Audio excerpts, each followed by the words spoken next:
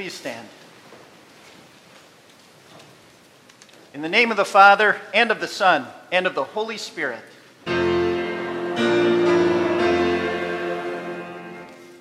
Beloved in the Lord, let us draw near with a true heart and confess our sins to God our Father, asking him in the name of our Lord Jesus Christ to grant us forgiveness. Holy and merciful Father, I confess that I am by nature sinful, and that I have disobeyed you in my thoughts, words, and actions. I have done what is evil, and failed to do what is good. For this I deserve your punishment, both now and in eternity. But I am truly sorry for my sins, and trusting in my Savior, Jesus Christ, I pray. Lord, have mercy on me, a sinner.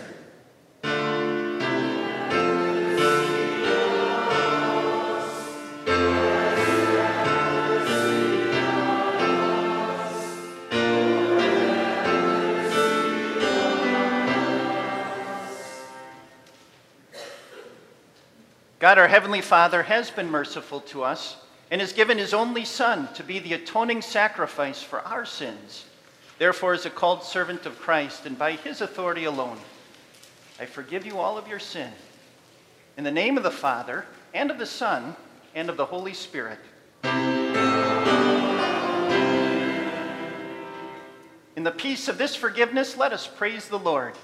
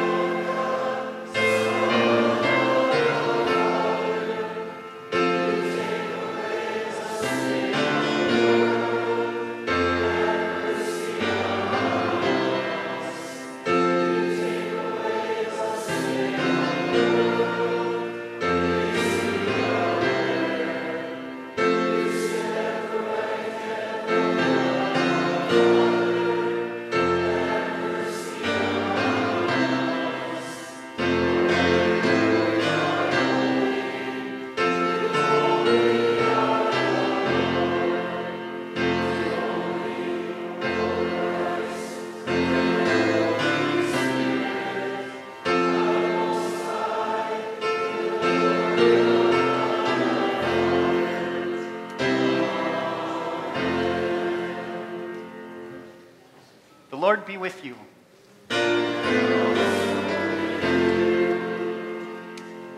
Let us pray. Lord, we pray that your mercy and your grace may always go before and follow after us, that, loving you with undivided hearts, we may be ready for every good and useful work through your Son, Jesus Christ our Lord, who lives and reigns with you in the Holy Spirit, one God, now and forever.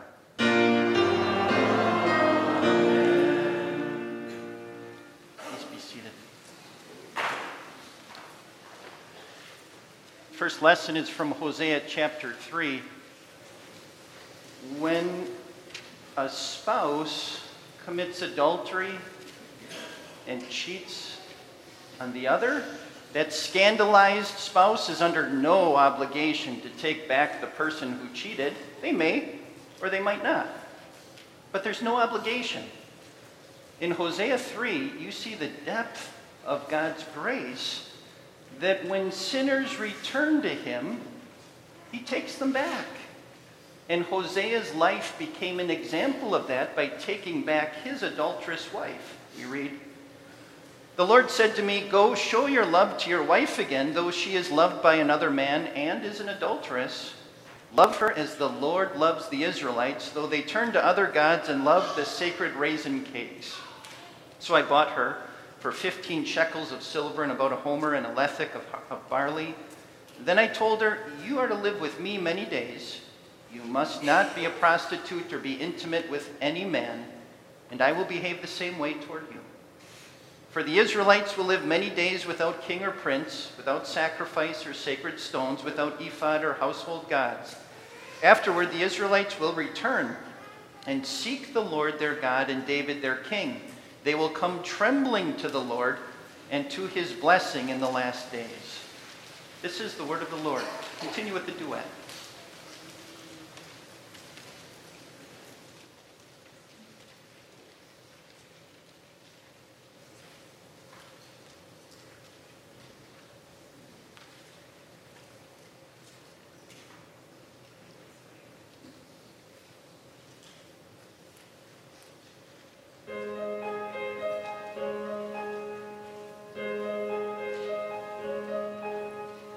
Wonderful, merciful Savior,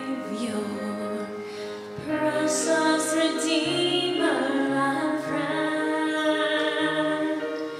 who would have thought that a man could rescue the souls of men?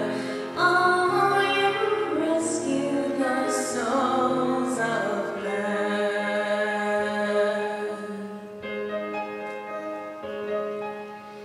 Counselor, Comforter, Keeper, Spirit we long to embrace. You are the hope when our hearts have hopelessly lost the way. Oh, we've hopelessly lost the way.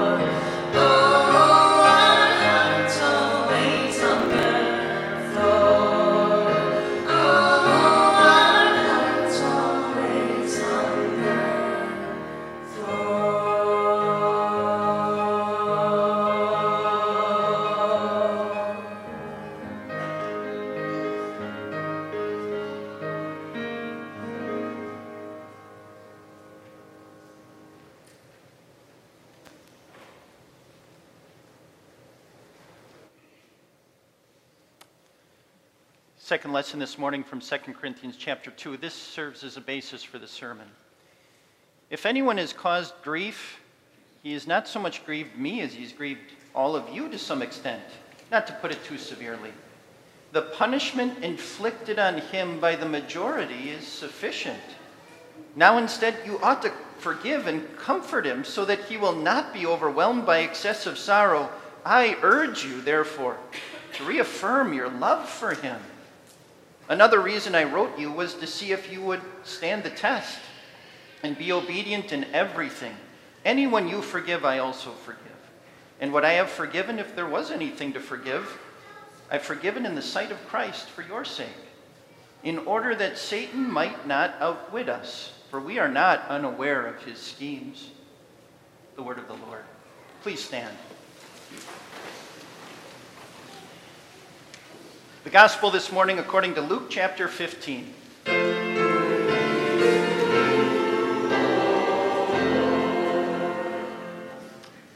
God loves to seek out the lost and forgive. We read, "Now the tax collectors and sinners were all gathering around to hear Jesus. But the Pharisees and the teachers of the law muttered, 'This man welcomes sinners and eats with them.' Then Jesus told them this parable. Suppose one of you has 100 sheep and loses one of them. Doesn't he leave the 99 in the open country and go after the lost sheep until he finds it? And when he finds it, he joyfully puts it on his shoulders and goes home. Then he calls his friends and neighbors together and says, 'Rejoice with me, I've found my lost sheep.' I tell you that in the same way there will be more rejoicing in heaven over one sinner who repents than over 99 righteous persons who do not need to repent. Or suppose a woman has 10 silver coins and loses one. Doesn't she light a lamp, sweep the house, and search carefully until she finds it? And when she finds it, she calls her friends and neighbors together and says, 'Rejoice with me, I found my lost coin.' In the same way, I tell you, there is rejoicing in the presence of the angels of God over one sinner who repents." This is the gospel of the Lord.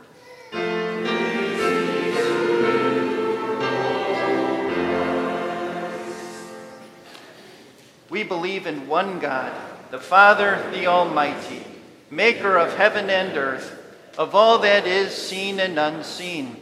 We believe in one Lord, Jesus Christ, the only Son of God, eternally begotten of the Father, God from God, light from light, true God from true God, begotten, not made, of one being with the Father.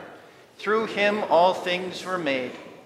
For us and for our salvation, he came down from heaven, was incarnate of the Holy Spirit and the Virgin Mary, and became truly human. For our sake he was crucified under Pontius Pilate. He suffered death and was buried. On the third day he rose again in accordance with the Scriptures. He ascended into heaven and is seated at the right hand of the Father. He will come again in glory to judge the living and the dead, and his kingdom will have no end. We believe in the Holy Spirit, the Lord, the giver of life, who proceeds from the Father and the Son, who in unity with the Father and the Son is worshipped and glorified, who has spoken through the prophets. We believe in one holy Christian and apostolic church. We acknowledge one baptism for the forgiveness of sins. We look for the resurrection of the dead and the life of the world to come. Amen. Please be seated for the hymn.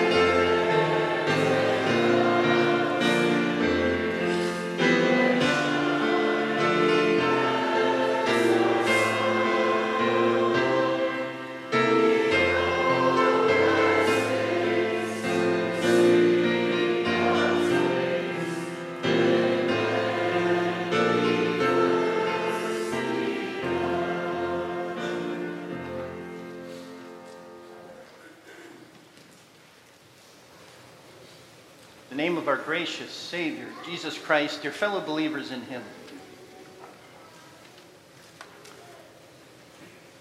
A man, Christian man, commits adultery with another woman and runs off with her. As the Church of God, what do? A man and a woman, Christian man and woman, start living together before marriage in the same place, and they are infringing on the benefits of marriage prior to marriage. As the Church of God, what do? A woman, Christian woman, has an abortion. Her health was not in jeopardy. She thought this would make her life better for whatever reasons, and went through with it. As the Church of God, what do? A woman just grows in apathy towards the house of the Lord, towards worship, stops coming to church, says, I can pray at my home. I don't need to go to church every week. As the Church of God, what do? Well, the answer is the Church of God stands together. And they join together, and they witness humbly and lovingly the sins of these various people, and they seek the repentance of those people. But that's not what the congregation at Corinth did. The precursor, the background story to our text today is there was a man, a Christian man at that congregation in Corinth, who was unmarried. And he took to his bedroom his stepmother and engaged in things that ought to be reserved for marriage, but not with somebody like that is that close to you. And he celebrated it. He was proud about it. He was boasting about it.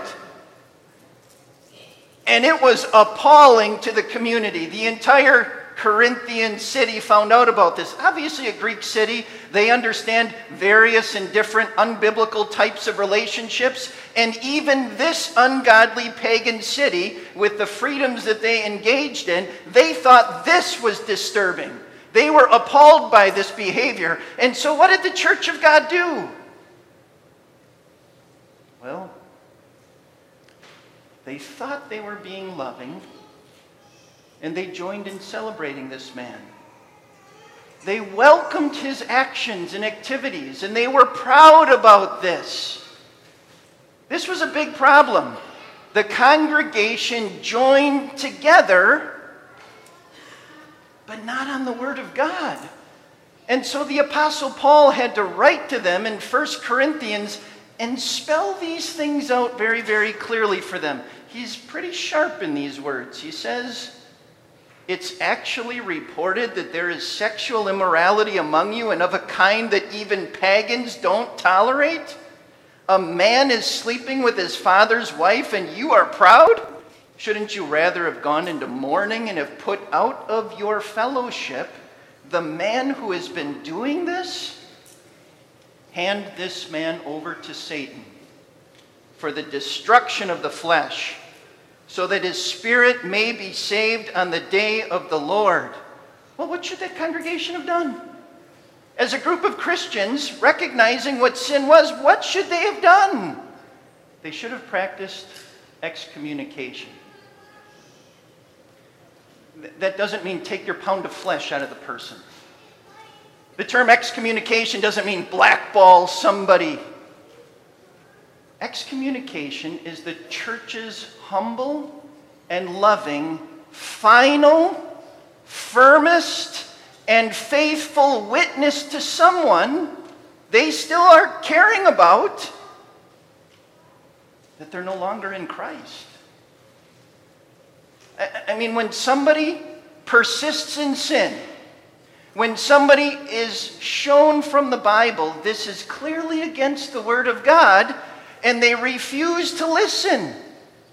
When somebody doubles down in defiance and stands their ground, I am not going to repent for this, well, then that person's just plain no longer Christian.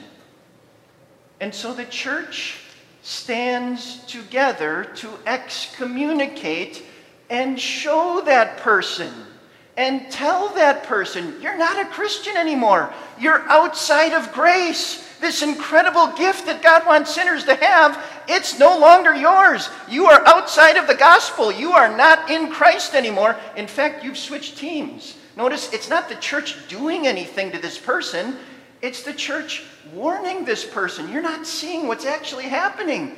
You've switched sides. You're on Satan's side. And it's only going to end up in hell. And so the church stands together. And do you know when somebody's excommunicated, what we do? We stand at the front of church and we tell the whole church this is what happened. So that the church can stand together.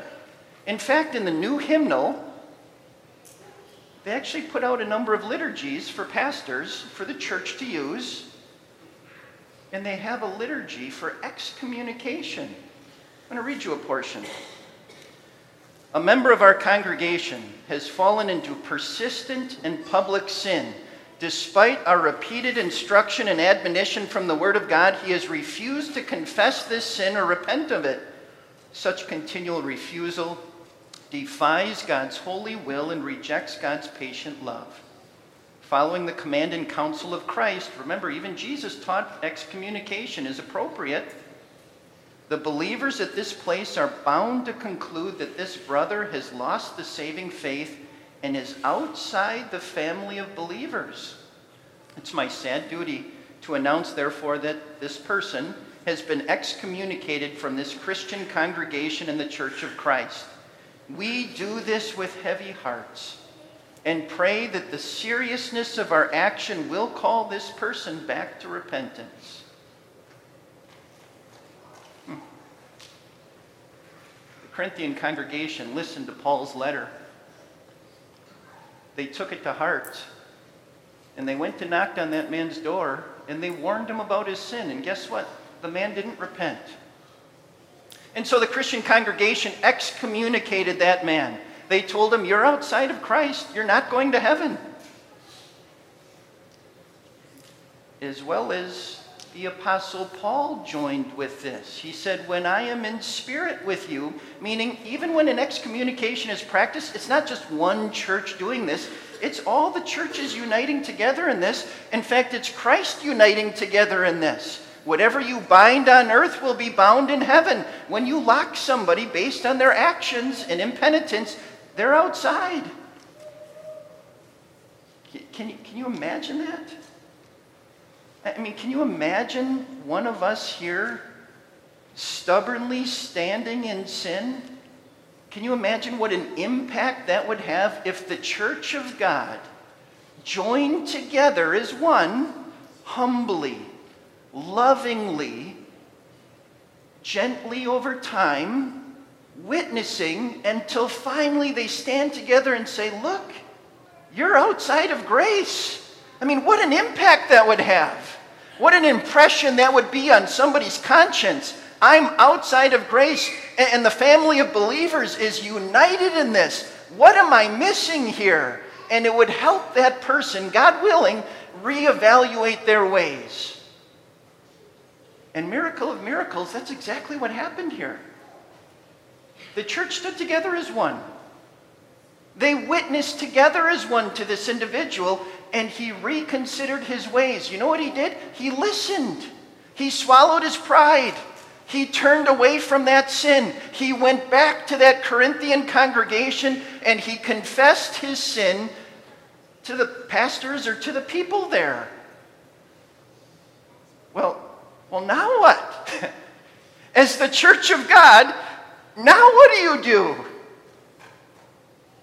So when a husband who commits adultery and runs off with a person, a Christian husband does this and is excommunicated and comes back to the congregation, turning away from that sin, confessing that sin, as the church of God, what do? When a young Christian man and young Christian woman move in together before marriage and commit sin like that and cheat on marriage and offend the commandments of God and God himself, and the church stands together and warns repeatedly and excommunicates, and that couple repents, comes back to the house of the Lord and the people of God and confess their sin. As the church of God, what do? When someone commits an abortion, when someone does this, does that, when anybody who's persisted in a sin turns away from that sin and comes back and confesses it, as the church of God, what do? Well, the Corinthian church got it wrong again. They were hard on the guy. They dug their nails in. They heaped more guilt on him. You foolish man, why did you do this? Sometimes that's the danger, isn't it? That we beat somebody up all the more when they are sorry and admit their sorrow and they have turned against and away from that sin. And so the Apostle Paul in our lesson today had to write them again and now say something completely different to the congregation. He wrote, if anyone has caused grief, he's not so much grieved me. Paul was at a distance. He heard about these things, but it was happening to that church. He has not so much grieved me as he's grieved all of you, to some extent, not to put it too severely. The punishment inflicted on him by the majority is sufficient. Now instead, you ought to forgive and comfort him so that he will not be overwhelmed by excessive sorrow. And later, just a little bit, he said, reaffirm your love for him. You see, the church of God welcomes sinners. Isn't that why we're all here today? In fact, all of heaven rejoices, as you heard in the gospel lesson. The angels rejoice. God himself rejoices when sinners turn from their sin. They confess it, and he gets to forgive them. And the church joins together in forgiving that person. And not just, again, is this a local thing that happens at just the local congregation. Even the Apostle Paul said, at a distance, I'm joining in with you on this. We're all united as the church of God in this. And so he said, anyone you forgive, I also forgive. I'm not sure if you're aware, but it's been historic Lutheran practice that when somebody has been excommunicated and they turn away from that sin and they confess it and return to the Lord and are forgiven, that they actually come after, or maybe even sometimes during a service, they come stand before the entire group of God's people. Maybe they'd stand there and they confess their sin and say their apology to the entire body of believers. Does that sound archaic? Would that be just so embarrassing? Does that sound like the church trying to get its pound of flesh?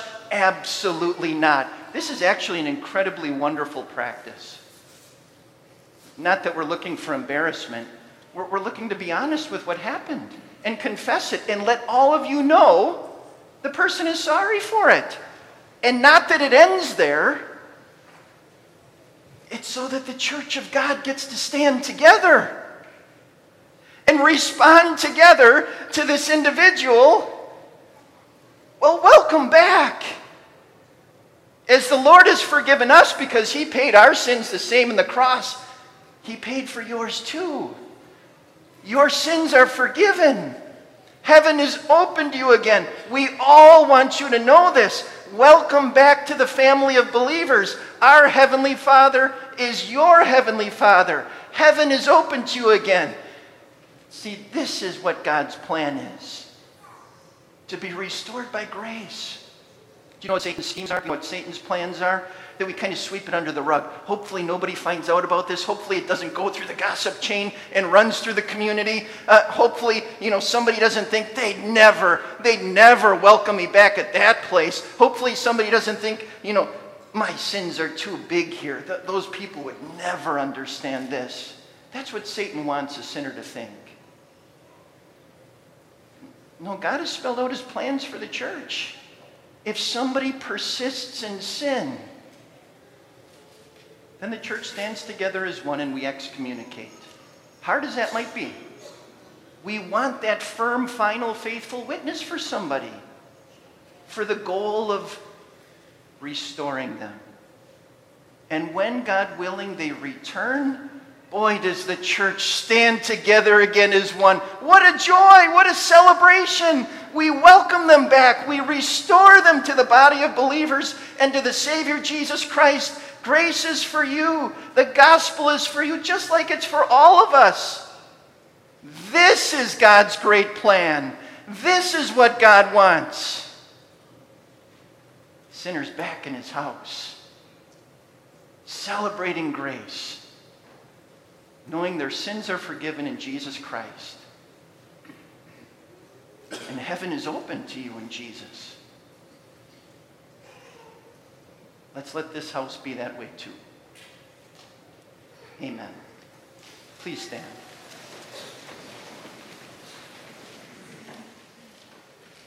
We join together in singing The Created Me.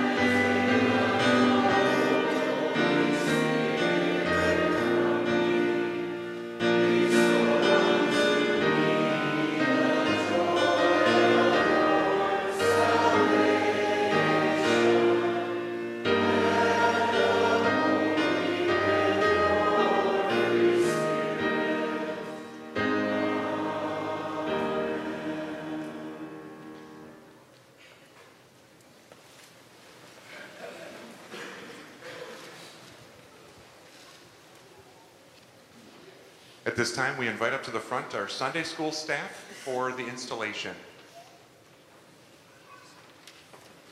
The names of all of our Sunday school staff are printed in our bulletin, the announcements section, if you're interested in that. We're very thankful to be beginning our Sunday school ministry for the fall this weekend.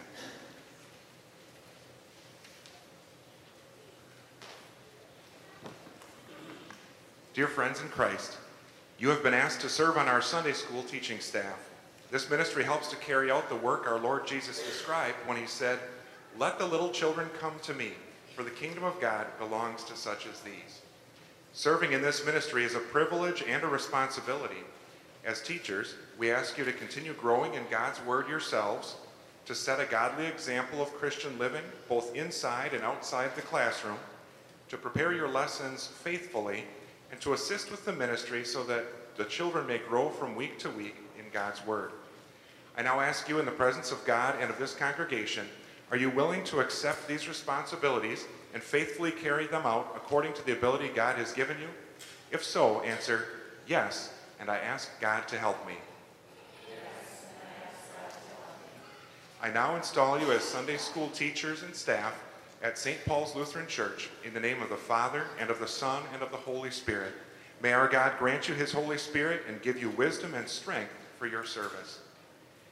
Members of St. Paul's, I urge you to regard these teachers and staff members as servants of Jesus and gifts to his church. Pray for them, support them in their service, involve your children in Christian education opportunities, and invite others so that you and other families as well may receive the eternal blessings that our Lord promises to those who hear and learn his word. You may depart in peace. Amen.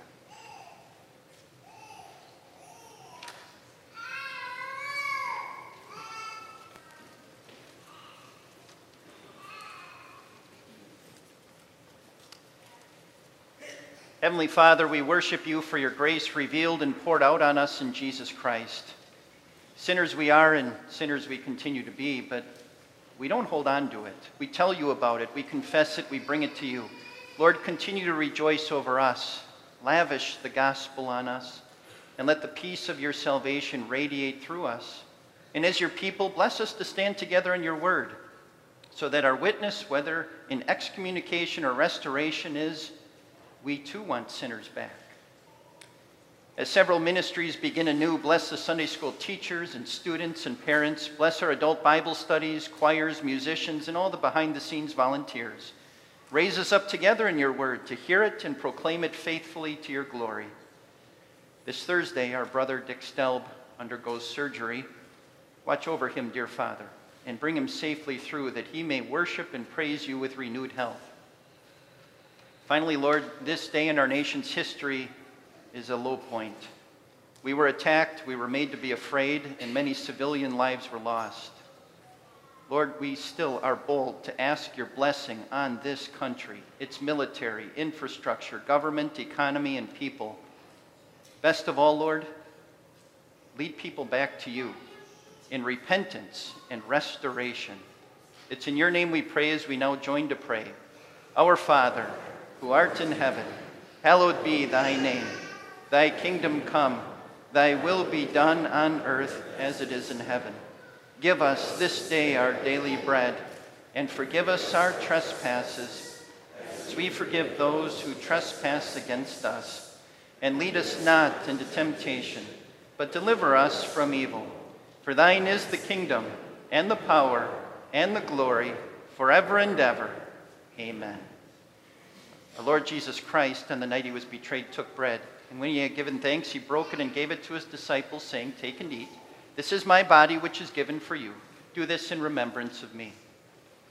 Then he took the cup, gave thanks, and gave it to them, saying, "Drink from it, all of you.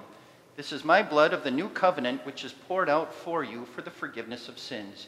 Do this whenever you drink it in remembrance of me." And the peace of the Lord be with you always.